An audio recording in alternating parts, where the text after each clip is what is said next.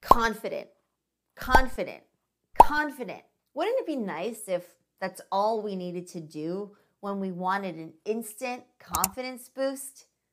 Kind of like Dorothy clicking her ruby slippers together while chanting, "There's no place like home. There's no place like home."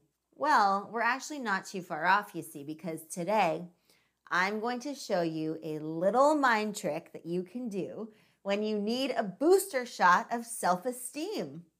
And who doesn't every now and then? So stick around.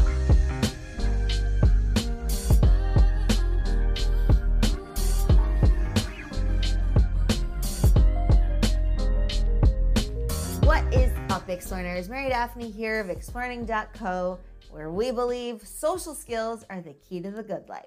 What's the good life? It's where you call the shots, you have a crew you can count on, and you're on a mission that you care about. Before I jump in, I wanted to tell you about a great free resource that we've created for you guys, for the exploring community. It's a comprehensive small talk guide. Click the link in the description box below to get the downloadable delivered right to your inbox. Okay, so if you're looking for that surge of confidence, what I'm about to share will be very, very helpful. It has to do with the power of visualization to change our mindset. After all, confidence is a state of mind, and if you can change your mindset, then you can change the way you think, communicate, and interact. In his book, The 7 Habits of Highly Effective People, Dr. Stephen Covey posits that your creative imagination is transformative on your behavior because it aligns with the essence of who you are, including your personal values and goals in life.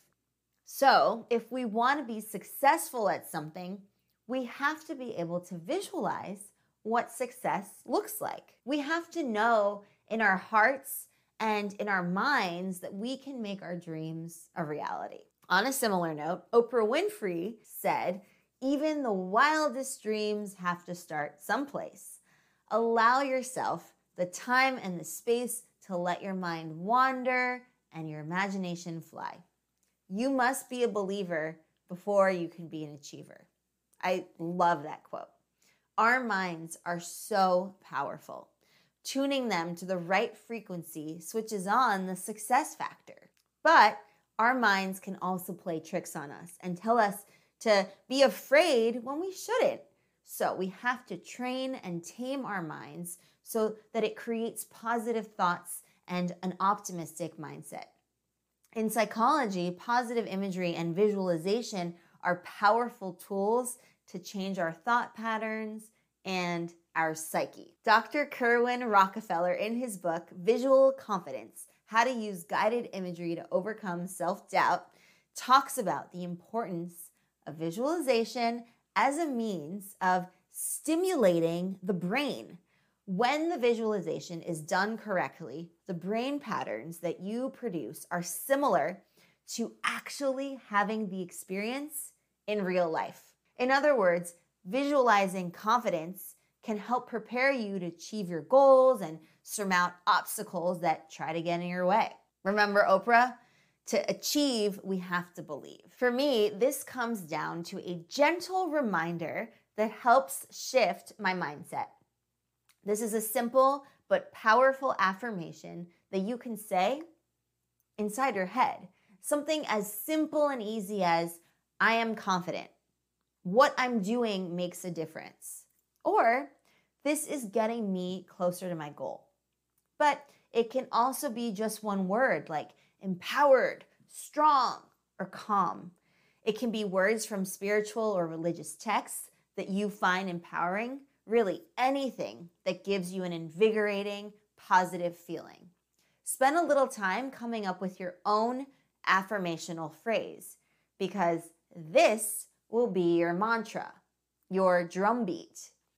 You will chant this inside your head before and even during the moment that you so fear. So let's say that you've got the jitters before heading on stage. That would be the perfect time to center yourself and whip out that mantra of yours. Don't think about anything else. Just focus on your mantra and on your breath. It's super important. You'll find that this is both cathartic and meditative. But you can also use your mantra during unfamiliar social interactions or whenever you need that quick confidence boost. One word of caution though, if you're using it during a conversation, feel free to sprinkle it throughout, but don't let it drown out what the other person is saying to you. During a social interaction, you do want to be an active listener. So if you spend the entire time boosting yourself up, you might be letting your conversation partner down and miss out on what they have to say. So with this in mind, you can take advantage of natural pauses during the conversation to get a few rounds of your mantra in. For example, if you're in the middle of an interview, the interviewer might pause to scan your resume. Or maybe you're out to dinner and the person seated across from you takes a sip of water or turns to talk to the waiter giving them their order.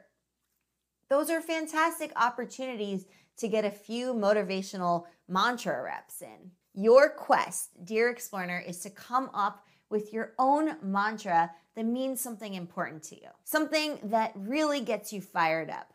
Something that fills you with energy. Repeat it to yourself over and over until you know it by heart so that you're able to use it whenever you need that extra oomph. Remember, our mindsets are super powerful.